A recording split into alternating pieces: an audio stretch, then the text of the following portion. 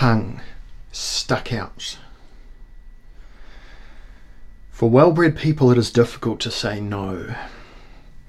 A no would be willfulness, and the more well-bred we are, the more willfulness is exorcised.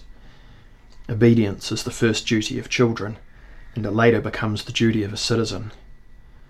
In quarrels among children, however, it does not yet play a role, and here saying no and asserting oneself are not so difficult.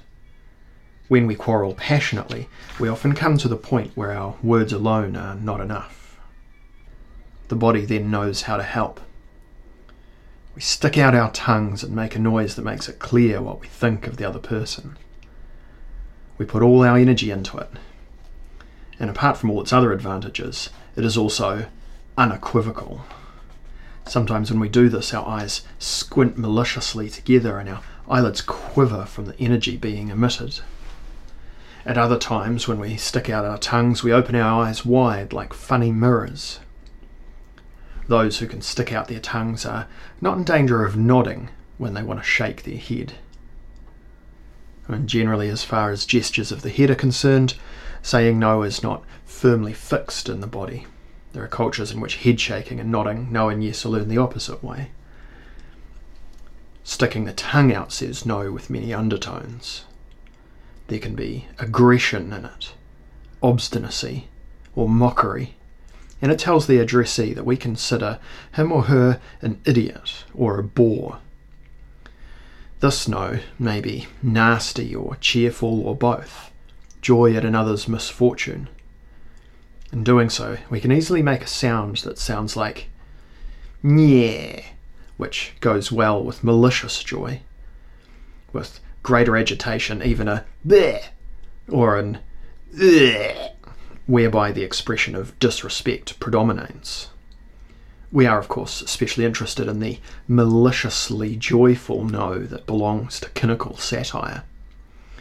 It is sticking out the tongue like the Eulenspiegel did, the attacking fool who can well mock the stupid misfortune of others. Eulenspiegel is the modern model of the cynic, an enlightener of the crude sort who is not intimidated, even by thrashings. He does not hide his malicious joy behind good manners as the more refined enlighteners of the bourgeois epoch do. And he has fun exposing and embarrassing stupid people, because he is a pantomimic enlightener. He does not experience the inhibitions that force subtler people to hide their nasty emotions. He embodies a robust intelligence that does not censor its impulses.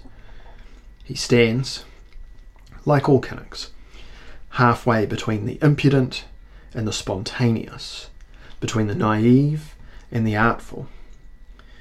And because he oscillates so ambivalently between honesty and nastiness with his vulgar accent, conventional morality does not have an easy time with him.